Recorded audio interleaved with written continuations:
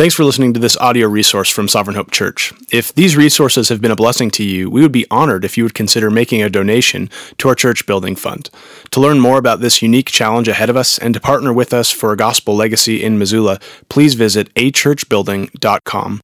That's achurchbuilding.com. My name's Tyler. I'm one of the pastors here at Sovereign Hope. It's good to be back with you guys today. You guys let me and my family escape last weekend, and we were able to get some time off. We were able to also visit a church you guys can be praying for. It's a church plant in our association, CB Northwest in Coeur d'Alene, named Revelation Church, and so it's a blessing to be able to spend the Lord's Day with them last week, and I know you guys were richly blessed by hearing from Matt. So let me just pray before we dive into our text once more today. Lord Jesus, when it comes to the need to understand your gospel and the need to apply your gospel, we know we are in need of much grace and much mercy. So we ask that you be gracious and merciful to us today as your church, that you would work in our hearts through your word and your Holy Spirit as you seem fit. We pray this in your name. Amen. Amen. If you had to think of what might the most visible way in which you practice evangelism in your life be, what is it? If you had to think of what portion of your life might be the greatest encouragement to the church, to this, what would it be? If you had to think of what part of your life is best suited to proclaim Christ to an increasingly secular world, what would it be? When writing to our church today, Paul, in writing to a church thousands of years ago in Ephesus, he answers all of those questions the same way. Your relationships. Paul is saying that Christian relationships should be distinct and a witness in every aspect of our culture. And Paul is actually transitioning into this idea of looking at our relationships in the closing part of this book. And I want you to hear this transition that he made as we reach back to what we looked at last time we were here in Ephesians 5, verses 15 through 21. If you don't have a Bible, you could grab one at the back when you leave. Please take that. We want you to have a Bible. This is what Paul says. Look carefully then how you walk, not as unwise, but as wise, making the best use of the time because the days are evil. Therefore, do not be foolish, but understand what the will of the Lord is. And do not get drunk with wine, for that is debauchery, but be filled with the Spirit, addressing one another, so here we're talking about relationships, in psalms and hymns and spiritual songs, singing and making melody to the Lord with your heart, giving thanks always and for everything to God the Father, in the name of our Lord Jesus Christ, submitting to one another out of reverence for Christ. And so you see Paul's transitional argument. He says the days are evil. We look out and we know that in our society. And so he says, walk not as foolish, but as wise. Be filled with the Spirit. We like those. Those sound Christian. But what does that look like? Well, Paul helps us. He says, encourage one another. Address one another. Speak to one another. Be grateful for one another. And then lastly, he says, be submitted to one another out of reverence for Christ. We often say in the church here that the greatest goal of believers is twofold, to glorify God and to love other people. But what does that look like? What does it look like to glorify God as we love other people?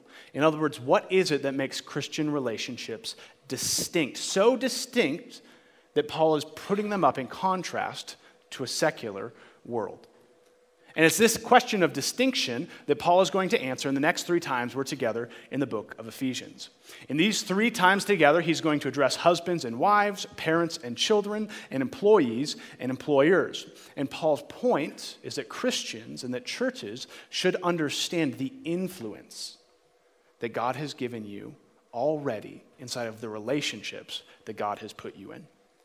And over the next few weeks, you're going to see a similar pattern in each 3 of these sections. Paul is first going to start by speaking to the one who is under authority, and then he's going to turn and speak to the one who is in authority.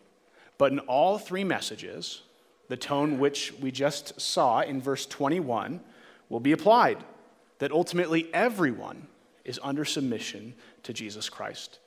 Meaning submission is universal towards God as a Christian. We are submitted to God through Jesus, but that submission is distinct depending upon the human context that God has you in at any moment in time.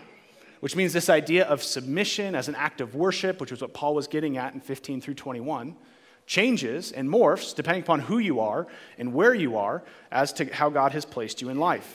And Paul will show us at any point in time you might have various responsibilities in various spheres, and the Bible speaks to that. It actually helps us. It tells us how we should act and why we should do it. For instance, there might be a Christian woman who has a distinct responsibility to her husband, which is different than the responsibility she has towards her kids, which might still be altogether different than the responsibility she has as a manager of employees.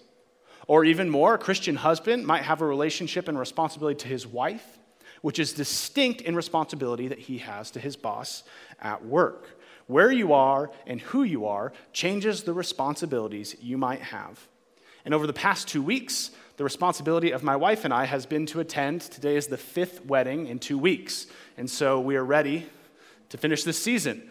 But it also means that we're prepped and ready to talk about marriage, which is the first point of distinction that Paul is going to address in this section of Ephesians. And here's what we're going to see in marriage today, and looking at husbands as wives, are these 2 points. The first point is that wives sacrificially submit to another, and that is coupled by the completed half of the picture that husbands sacrificially love another.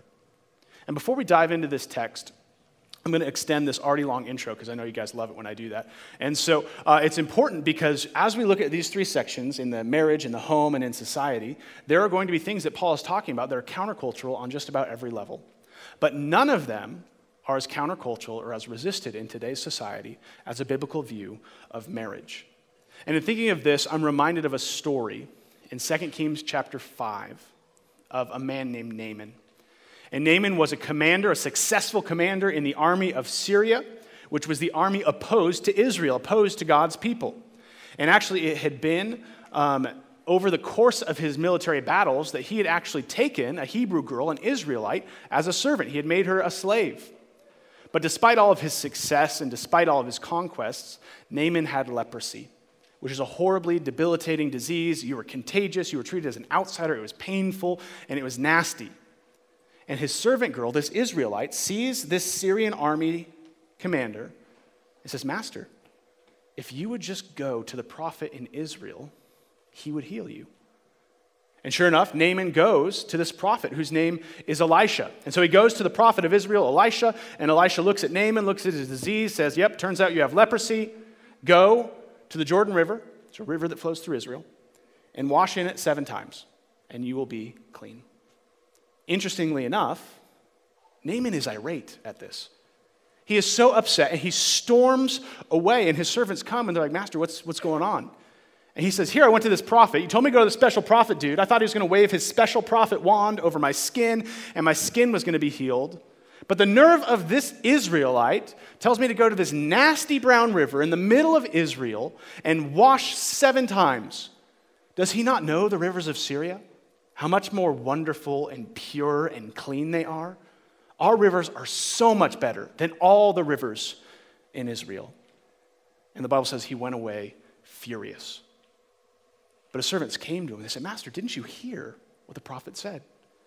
He said, 'Wash and you will be clean.'" That's a good message. Isn't that what you wanted? This is what you wanted all along. Why not give it a shot?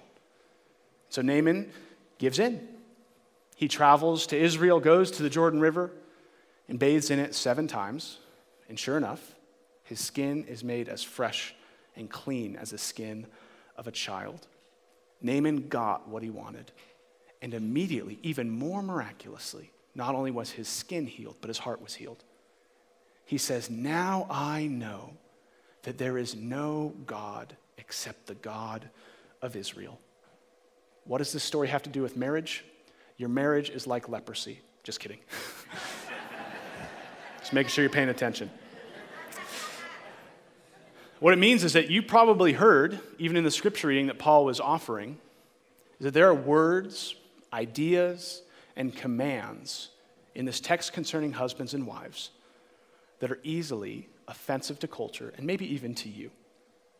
And it's easy in those instances to long for the rivers of Syria, rivers that make sense, rivers that are popular to understand.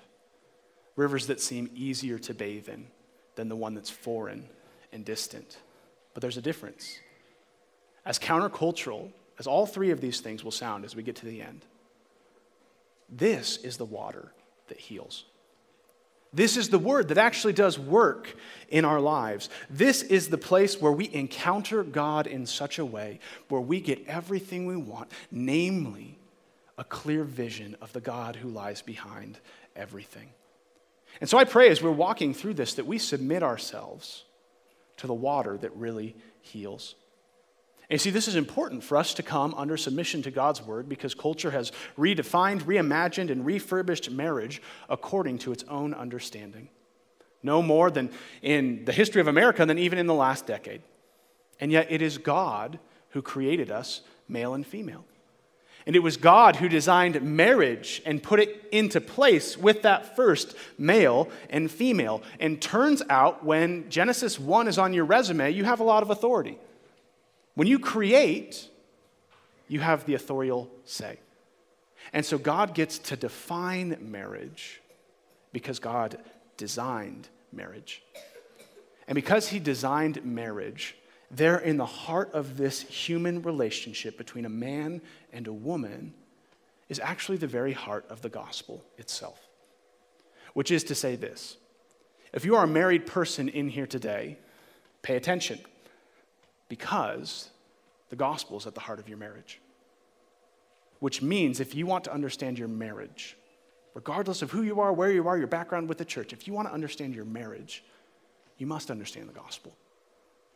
And to you people who are single or widowed in here, pay attention, because marriage is at the heart of the gospel. You can't understand the gospel without understanding this marriage. It doesn't mean you have to experience this kind of marriage, but it means you must experience and know a greater marriage. With that said, let's dive in to Paul's opening words to wives in Ephesians 5:22 through 24. Wives, submit to your own husbands as to the Lord. For the husband is the head of the wife, even as Christ is the head of the church, his body, and is himself its Savior. Now, as the church submits to Christ, so also wives should submit in everything to their husbands. So here we see the first point given to wives today, and that is that wives are called to sacrificially submit to another. To sacrificially submit to another. And before we get going and looking at this text, we're going to look at the first three kind of clauses that Paul uses that helps frame everything he's going to talk about. Right off the bat, he says three things that are really important. Wives, submit to your own husband as to the Lord. And so we're going to look at those really quickly and see what those mean. First, Paul opens, wives, submit. And he borrows that word submit from verse 21, which precedes it. And the word he's using in Greek means very strictly and very literally to come under the authority, to be submitted to someone or something else. Meaning, I want you to hear this, that this is a statement of order and of structure, but not of value and of worth. Order and structure is being prescribed in Scripture apart from an understanding of value and worth. And this is really important to understand because in our culture today, we have flattened everything to where everything we do and everything we participate in communicates the merit of our own value.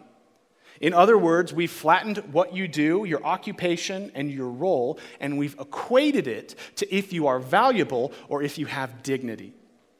While we would never say it, we judge the personhood. Think of that word. We judge the personhood of a cashier as perhaps less valuable than the personhood of a doctor.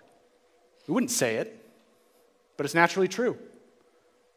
We see broadly and heartbreakingly in culture that the personhood of a child outside the womb is judged differently than a personhood inside the womb, based off of its value and its role and utility inside of society.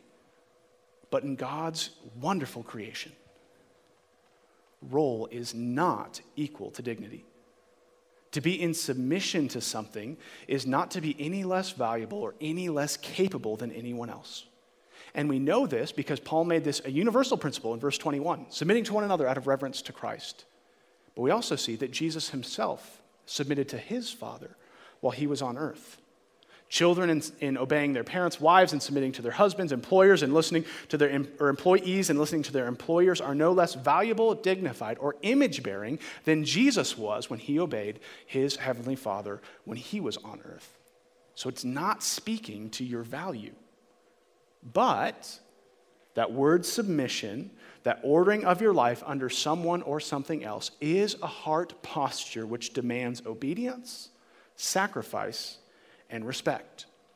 And wives, if you think this is burdensome, wait until you see what Paul's going to ask the husbands to do in a little bit. Because the truth is, when we look at the whole concept of marriage, it is unequivocally and equally costly to both parties in obedience to Jesus. Paul says, wives, submit. But then he clarifies, to who? To your own husbands. The Bible doesn't call all women to submit to all men in all places. The Bible is calling a single individual wife to submit to her single individual husband, right, Paul? Single husband, single wives. He's calling them to do that willingly, intentionally, to your husband, to your spouse. Who you marry matters. There are few things, to you single people who are in here, there are few things more influential and important to consider than that it is to whom you will marry. Do you have those high-level thoughts? That this matters. The Bible is calling you to joyfully, willingly, intentionally come under your own husband. And lastly, Paul says, he says that all of this beautiful work, this beautiful structure that God has given, is actually an overflow of your worship. Wives, submit to your husbands, to your own husbands, Paul says, if you look in verse 22, as to the Lord. You see, your understanding, ladies, potential wives, your understanding of God and your worship of him is the fountainhead out of which the whole of your married life flows. It is impossible for us to look at any of the relational postures for husbands, for wives, for parents, for children, for employees and employers, and we cannot do any of those things if our hearts are not first and foremost submitted to God in worship. We can't, as males or females, do any of this without God's help. But God has promised to help us because he is a helping God. He is a good God. And because your submission to your husband is an overflow of your worship to God, that means, husbands, that you cannot go home as a point of application and muster gospel submission out of your wives. That's not how it works. That's not the proper application of this text. Gospel submission is not driven by fear and applied by a husband. Instead, it is fostered in the home through gospel-centered worship. So husbands, in hearing this, the costlier call is on you to lead your wife with a compelling, joyful picture of a gospel-centered marriage, which is immediately what Paul now begins to do to you wives. He holds up this wonderful truth of the gospel as the basis of how it is we interact with one another. Look again at verses 23 and 24, and note this gospel language that shows up here. For the husband is the head of the wife, even as Christ, that's Jesus, is the head of the church, his body, and is himself its Savior. Now, as the church submits to Christ, so also wives should submit in everything to their husbands. So if you're a Bible-loving wife, we look at this, we see God's word, it's clear, it's repeated, but what does it look like? Probably an important question you'll ask yourself one day is, what does gospel submission look like in the context of marriage? And it might seem really unfortunate that Paul's not going to tell you. In fact, Paul's going to give much more time in describing what the husband's love looks like than he will in describing in this text what the wife's submission looks like. But Paul has really spent the last 3 chapters telling you what it looks like, hasn't he? Because the allegory he's using is wives like the church to Christ. And he spent the last 3 chapters showing how wonderful Jesus' affection is for his church. And he says, church, this now is how you respond to that love. This is how you live for that husband. This is how you treasure his glory. This is where you encounter his joy. Paul has painted so vividly and so clearly what the life of the church looks like. And it's defined like this. If you were to read through and summarize what started in chapter 4 and what has continued up to this, is that the church uses all of her gifts to joyfully and willingly labor for the eternal plan of God in Jesus Christ. That's what we want to do as Sovereign Hope, to joyfully and willingly labor for the eternal plans of God in Jesus Christ. The church is called to willingly set aside her corporate and individual aspirations and instead to joyfully embrace the aspiration of God's glory in all things. Now stop here for a second and hear this. This is for you, church. Whether you are male or female, married or not, this is what the conversion of Jesus has done in your heart. That you would lay aside everything and say, that's what I want. This is what makes sense of all of my life. This is not coerced. This is not oppressive. This is the joy set before me. Paul spent 3 chapters showing that to us. And now he says, hey, remember that? Just like that, wives, look to your husbands as to the head, and have the posture of wherever you say, wherever you lead, I'm in. That's where I want to go. This was, for instance, when I started dating my wife, Sarah, 2 things were really clear. 1, she wanted to live in San Diego, and 2, she didn't want to marry a pastor. So that was unfortunate for me because I was in Montana pursuing pastoral ministry. And yet without me saying anything, without me taking her and going here to this text, God did something amazing in her heart. God so labored in her heart that she knew that to love me was to go all in on me pursuing pastoral ministry in the context that God had currently placed us. She supported me. This incurred the cost of immediately out of the gate having a husband that's involved in seminary and traveling to and from Portland in the early stages of our parenting, in the early stages of our marriage. And it was costly for her. And yet it was easy for her. Because it was driven out of a love she had for me and out of an understanding that this is what God is calling her to in this season, not just in love for her husband, but for the overall glory of God. Now this kind of posture, which is more what Paul is giving, is a posture than a checklist. This kind of posture does not mean that wives can't share concerns with their husband. How do we know this? Because Jesus, in submission to the Father, on the eve before the cross, pleaded with his Father. He shared his concerns with God. And so wives, speak when there are concerns. Speak willingly. Husbands, this doesn't mean that you don't get to not listen. This doesn't mean that you don't have to listen to your wife. I think I said that right. This doesn't mean that you have a free pass to not listen because you're the head and the wife doesn't have a say. How do we know that? God listens to us all the time, doesn't he? When we look at how Jesus interacted with his disciples, what is remarkably uncanny is how Jesus knows the needs of the disciples before the disciples know their needs. Husbands, a call to love your wife is not just to lead like Jesus, it's also to listen like Jesus, to be aware of the needs that your spouse has, and to lay down your life. We'll come back to that in a minute. It also doesn't mean that husbands are innately more capable or skilled or gifted than their wives. My wife is far more gifted at many things than me, and that's good that God has done that. But it does mean that God in his wisdom has placed the husband in such a position where the responsibility to lead, love, and cherish falls uniquely on him. Now, I want to be helpful practically in this section to those wives or to potential wives who are in here, but I also know that Paul didn't leave a detailed list as to what this looks like. And if all we look at is this idea that submitting is in everything to the husband with respect, which we see in verse 33, it's really more of an art than a science. It's something you need God's help to figure out. It's something that there are postures of submission and everything with respect that talking to your husband and praying and talking to the wives who are around you will be helpful. But I do have some diagnostic questions for you at this point. First, what is your definition of happiness? What is your definition of happiness? Paul's gone out of his way to show that our greatest happiness comes in living for the glory of God, which will be displayed at the end of all things.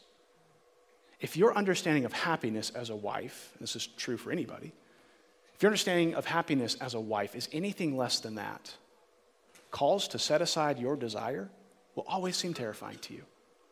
But no one sacrifices happiness to pursue Jesus. That's what we just saw in Megan's testimony, wasn't it? What a beautiful story. That it's only gain. It's only gain. Second, just as husbands are called to consider, to scheme costly acts of love towards their wives, wives, what are some costly acts of submission which God might be calling you to make? Where is it that God might be calling you to serve his glory and your husband in loving new ways? Now, before we move on, I want to speak really briefly to believing wives with unbelieving husbands. And I want to say, first of all, that God has not forgotten you. You might see all that God is going to say when we see the whole picture of what a husband and a wife is supposed to look like in relationship. You might see that and say, I see how beautiful that would be if my husband loved me like that. I see how between a believing husband and a believing wife that this is always and only for my good. But that can't be true in my instance. But the truth is, no husband, believer or not, can meet this ideal of love perfectly or personally. There is no husband who at face value is worthy of this kind of service and submission except for Jesus. And Jesus is with you in that relationship. Jesus has not and will not leave you as the faithful husband so that you might love your imperfect one. Now, wives, there's distinctions. You're not called to submit to your husband if he's calling you to sin, if he wants you to be an accomplice in your sin, or if he wants to use you as a tool for sin. Paul makes that clear when he talks about governments, that that's completely out of place for anyone under authority. We obey God, not man, when it comes to issues of what is sinful and what is not. But in circumstances like living with a non-believing husband, where you're not being asked to sin, God is actually calling you to trust him, to trust God. In times where the wisdom of your husband might be suspect, God is asking you to trust in his infinite wisdom. See, the truth is, for both husbands and for wives, we don't ever act in submission or in costly love because we trust innately our spouse. Our spouses will fail us. When we act in submission or when we sacrifice in love, we're trusting the God who stands behind our spouses. It's only when you see that is any of this ever bearable. Is any of this ever actionable in our heart? And you'll see in this body, I know there are men who in marriage had wives who were converted ahead of them and whose costly, sacrificial submission, love, and kindness worked to woo their hearts to the gospel. And that's exactly why Paul is treasuring the importance of relationships. That's what godly relationships should work, is a wonder and amazement with the gospel. Now, if left on its own or if left in the context of an unbelieving spouse, this is a difficult concept to understand, but God still gives us the help to do it. But to see the full beauty of it, we now need to turn to the other half of the equation, which is the call to husbands. Husbands, this is how Paul speaks to you in the first part of verses 25 through 31. Husbands, love your wives as Christ loved the church and gave himself up for her, that he might sanctify her, having cleansed her by the washing of the water with the word, so that he might present the church to himself in splendor, without spot or wrinkle or any such thing, that she might be holy and without blemish. In the same way, husbands should love their wives as their own bodies. He who loves his wife loves himself. For no one ever hated his own flesh, but nourishes and cherishes it, just as Christ does the church, because we're members of his body. Therefore, a man shall leave his father and mother and hold fast to his wife, and the two shall become one flesh. So here we see the complementary picture of marriage. We zoom out and we see even how beautiful the whole is. God designed it. That's why relationships matter, is ideally God designed these to be beautiful. Sin complicates that. It doesn't kill it, but it complicates it. But here we see that wives are called to lay down their authority in submission, and husbands are called to lay down their lives in love. this is our second point today, is that husbands sacrificially love another. Husbands sacrificially love another. Now also, this helps us have greater clarity on what submission means, doesn't it? Because we just saw what the receiving end looks like. Submission is not pandering to the superficial wants and desires of the husband. Why not? Because a godly husband is more concerned in loving his wife sacrificially than he is about his own surface needs. And this is really important to understand with how our culture talks about love. Because what's actually happened in our culture is that relationships in pursuit of happiness have actually bound people to fear. Meaning, we are so fixated on relationships satisfying you as an individual, of you being happy in it, that we have taken a good thing, that you should love and enjoy the person you're with, and we've made it an ultimate thing. So that if that person, if that spouse ever fails to make you happy, ever fails to satisfy you, ever fails to provide for you what you think nourishes your life, you move on. And you find somebody who can. It's about you. And what that does, when that becomes ultimate, is it actually captivates the beloved in fear. Fear that if they ever cause you displeasure, they have thrown away the ability to be loved. That is not gospel love. And here we see what a truer picture of love that God holds up in these two pictures in Ephesians chapter 5. The loving wife gives her life in joyful submission to someone who is not herself. And the godly husband lays aside his own benefit for the eternal benefit of his beloved. And each of them find joy immensely. This is not joy that enslaves with fear, but it's joy that gives the gospel. And this really is a truer picture of love. Isn't this how you would like to be loved? Wouldn't you like that burden lifted from your shoulders, that one wrong move disqualifies you from the love that you seek?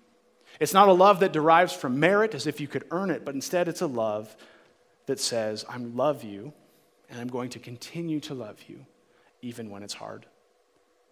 Notice the point Paul makes here when it comes to belonging and this unity that's in this text. Paul says the wife does not belong to the husband as property to be consumed as he sees fit. Instead, the wife belongs to the husband as his own body. That's a big difference, isn't it? We treat our bodies differently than we treat our property.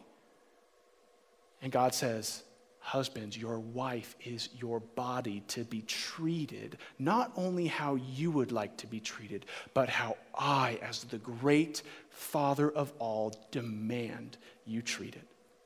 Which means, church, that it is no biblical view of marriage which sees a wife's submission as a tool to be weaponized for your own pleasure or utility. We're in a crisis of Western evangelicalism where God is working across our country almost daily to bring to light in churches and in institutions men who have used these very verses to sin against women in harmful ways. And God must continue this revealing work. We should pray that it happens both for the perpetrators and for the victims. But I want to make clear here what Paul is making clear. The problem behind this crisis is not too much headship. It's too little headship. When these verses are being used to harm or to oppress, it's not because men are too strong or too firm or that they lead too much. It's they do all so little in those categories. No one led stronger than Jesus led, and it was not detrimental to his bride, the church. You cannot out-headship Jesus, but you can settle for a headship which is less than Jesus, and that is always, in any circumstance, dangerous. Jesus' light always hurts people, but Jesus, when understood fully, is always a blessing. How do we know that this will be a blessing for us? Because the gospel leadership of Jesus is at the very heart of how we were loved. We know the goodness of it. We know the benefit of Jesus' loving servanthood, his leadership, his headship towards us. One of my favorite albums that I listened to in high school was a Led Zeppelin concert that happened in LA in, I think, 1972. It was a 3-part disc thing called How the West Was Won. And on the second disc, the final track is called Moby Dick. And in this song, the song starts just like the recorded version, and it ends just like the recorded version. But in the middle, their drummer, John Henry Bonham, that's how they say it, he goes on this 17-minute drum solo. And I'm not talking about like this jam session where everybody's going and he's drumming like just drums. 17 minutes. And he just keeps going and he keeps going and he keeps going. And you're like, you get to a point where like, man, he's really skilled at this, but I forgot where we're at. Like, where do we start? Where is this going to end? And you're like, this can't possibly be going anywhere. And then seamlessly, all of a sudden, the band comes in right on cue and he finishes the song perfectly. And in that moment, you realize that everything you just listened to, all of those fills and all of those cymbals and all of those drummy things, they were always there in the song. They were always there. You just needed the context to see it. And this is exactly what Paul is now beginning to do in the book of Ephesians. This text is undoubtedly about marriage. But there is a degree, if you were to ask me, where I actually think this text is the very center of Paul's entire book. This text resolves the tension of Ephesians as a whole, and then it returns to marriage. And so what I want to do is I want us to read through this text again, and I want you to see how clearly it starts, how clearly it ends, but I want you to hear the solo of the gospel, this weighty, immense depth that was in this text all along. So listen with me with new ears, if you would, beginning in verse 25.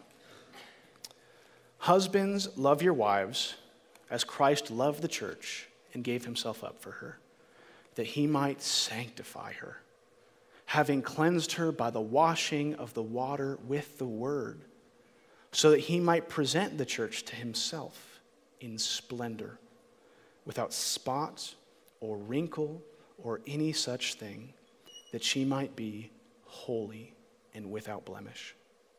In the same way, husbands should love their wives as their own bodies. He who loves his wife loves himself. For no one ever hated his own flesh, but nourishes it and cherishes it, just as Christ does the church, because we are members of his body. Therefore, a man shall leave his father and mother and hold fast to the wife, and the two shall become one flesh. This mystery is profound, and I'm saying it refers to Christ and the church. However, let each one of you love his wife as himself, and let the wife see that she respects her husband. Did you hear the melody in there? Because what we really see in this text, when we zoom out and we look at this text through this lens, what we really see is how profoundly Jesus loves the church. Before Paul ever returns to marriage, he wants us to first see how richly the gospel dwells inside of it. And do you remember all the things that Paul has been calling us as Christians to do, starting in chapter 4? Just listen to this. Beginning in chapter 4, Paul says, walk in a manner worthy of the calling to which you've been called. Later he says, don't walk as you used to when you weren't saved, in the futility of your mind. He goes on, put off your old self, put off your old way of thinking, which belongs to the former manner and is corrupt through deceitful desires. Instead, put on the new self, created in the likeness of true holiness. That's 4 verse 24. Then he goes on to say this. He says, instead, speak truth to each other, build up one another, do not be bitter to one another, imitate God, give up sexual impurity, give up slander, give up drunkenness, give up lewd talk, expose the sin that kills, come into the light of Jesus, seek peace with everyone, be thankful in everything, glorify God, submit to one another out of fear of Jesus Christ. And just as if it wasn't hard enough, he says, wives, serve like the church, husbands, love like Jesus. Any sensible person looks at what has been demanded, and we are crushed. And maybe that's you today. Maybe when looking at all of the commands that Jesus gives us, and looking at all of the sin we know dwells in our heart, we want to throw up our hands and say, I'm done. I'm done with the guilt. I'm done with the failure. I'm done with the pain. I'm done with the sorrow. I'm done with not matching up. I'm done with being how I've always been. I'm done.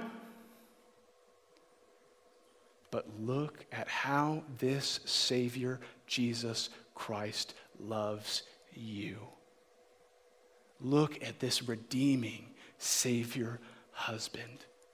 Look at what he's done for you in this text. Put aside, punt husbands and wives for a moment and take this as a believer. Jesus has come from heaven to earth for you. He has endured the cross where he died for your sins. He has given his life and withheld nothing for his church. He has promised not to leave you in your filth that you still feel. He has promised not to look away in hope that boot camp fixes you. He has not shut the door on the bathroom, hoping you come out beautiful. Instead, he has approached you with washcloth in hand, and he has begun to wash you. He has begun to cleanse you. He has begun to fill you daily with his Spirit so that one day, did you hear that? In all of your failures, that one day, one beautiful, glorious, lovely day, everything that Jesus sees in you will be met perfectly, holy, without blemish, radiant in glory, perfect.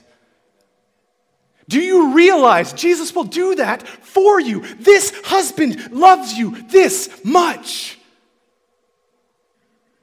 What a husband. Man, there are days where I long for this.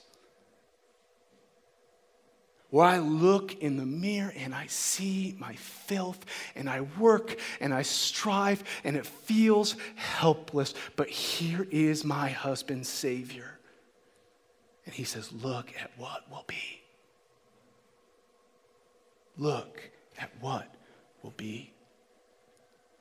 This is the water that heals. Come to this husband.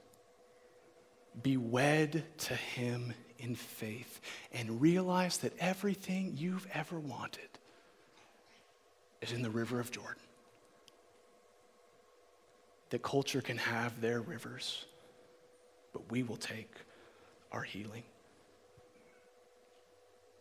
Just as wives are called to submit to their husbands, even when their husbands are not innately worthy of it, so too are husbands to love their wives, even when their wives are not worthy of it. How and why might we do this? Because this is where our Savior husband found us.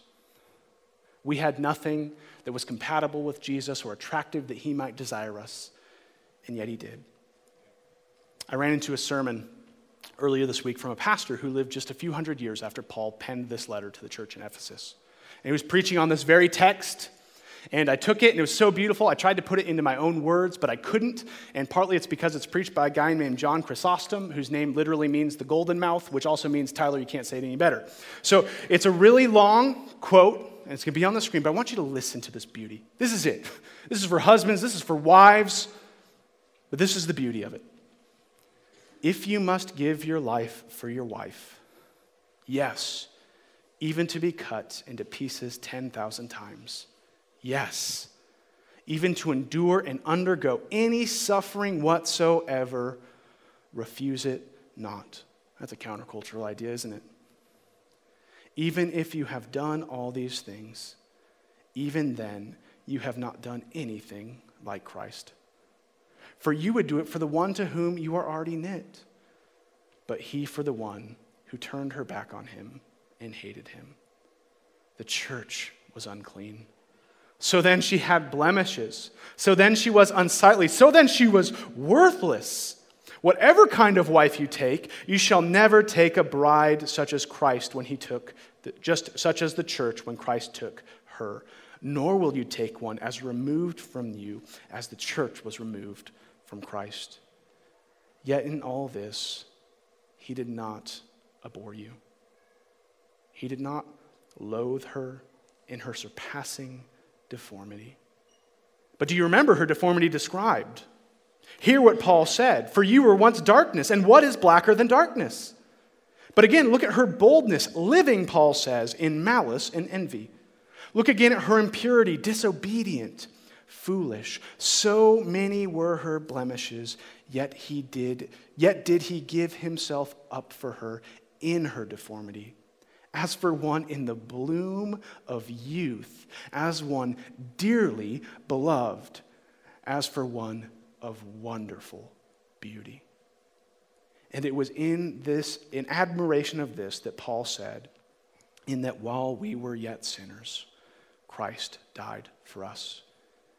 And though such as this, he took her, he arrayed her in beauty and washed her, and refused not even this, to give himself to her. Dear believer, do you realize that this is what Jesus has done for you? This is the wedding that saves. This is the wedding which awaits you in eternity. In Genesis, we see a creation and a wedding, and at the end of Revelation, we see new creation and a new wedding, the wedding supper of the Lamb, where this final presentation, a spotless, purified, radiant bride is presented to Jesus. Have you taken that Jesus as your husband? If so, can't we trust his love? Can't we submit ourselves to his word, whether we are husbands or wives or parents or children? Can't we know that he desires only good for us? He says this, marriage refers to Christ and the church. You can't understand the gospel without understanding this marriage. But then the band comes in and he zooms out. He says, just as there's one church and there's one Christ, so you many husbands and you many wives must learn to apply this in your own life. He says in closing, husband, love your wives as himself, and let the wife see that she respects her husband. So I have one quick point, if you will, in application to you husbands here at the end. It's been long, it's warm in here, but this is good news for us, and so we're going to sit a little longer. And that is this, husbands. What does your love look like? What does your love look like? You men in here who are unmarried, and you think about what it might look like to love a woman, what does it look like? Because it's really easy for us to bend our definition of love into what it's easy for us to do in love, isn't it? We can say it's loving for us to provide enough money for our spouses to have the home they want, and I'm sure your spouse will greatly appreciate that. We can say it's loving, we can do the 5 love language test, and we can say my wife really desires quality time. Your wife will certainly be blessed by that. You can even say that love is being kind and gentle, and she will certainly find great benefit from that. But here Paul describes love from which Jesus as the true husband pursued his church, as love that contributes to spiritual growth. You want to know how to put off the fear of too much comfort or familiarity with your wife? Pursue deep spiritual change with her every day. Jesus' love for us wed us to his power and promise to change us. But the truth is, guys, you're not Jesus. And some of you probably needed to hear that. You can't change your wife, but you can think about what it might look like to love her in a way which cherishes her spiritual state. What would it look like for you to love your wife in such a way that it prioritizes her growth in Christ? Maybe it's praying together each morning. Maybe it's taking, instead of having a date night out, it's having a date night in, and you listen to a sermon or you listen to a Christian podcast, you read a book together. Or maybe it's you realizing that God has gifted your wife in special, unique, wonderful ways. And you say, honey, I'm going to take the kids, I'm going to arrange my time so that you could go serve the church, you go share the gospel with your coworker, you go spend time in a ladies' Bible study. I want you to have that time, and I'm going to incur the cost for it. And husbands, the litmus test for this kind of love can come in the simplest of ways. It's one thing for someone to say they'll die for their wife. I have yet to meet a husband who's like, yeah, I probably wouldn't. Everybody says it. Because the hypothetical most of us will never have to face. We love the masculine ideal, but if the only way you love your wife is that one day you maybe would take a bullet for her, there's much to be left on the table, isn't there? It's wildly out of sync to look at this passage and think that, yes, you would die for your wife in life, but you wouldn't die for your wife daily. In many ways, it's easier to say, I'll die. And it's a lot harder to say, I'll change the diaper. I won't watch the game this weekend. The lawn can wait till tomorrow. Yes, I'd love to go to your mom's house. It's my mother-in-law. But where do those little things come into your life as a daily laying down? This kind of gospel love includes the grand, but also the gritty. And that's what leadership is. This is what Jesus is calling you men to foster in your home by grace. And don't forget it. Don't think there's some pill in culture that solves this problem. Jesus is making it clear it will be costly. How little have I tried to mitigate that cost in my life? How deeply I need Jesus' gospel to cause me to do these things for my wife. But he who loves his wife loves himself.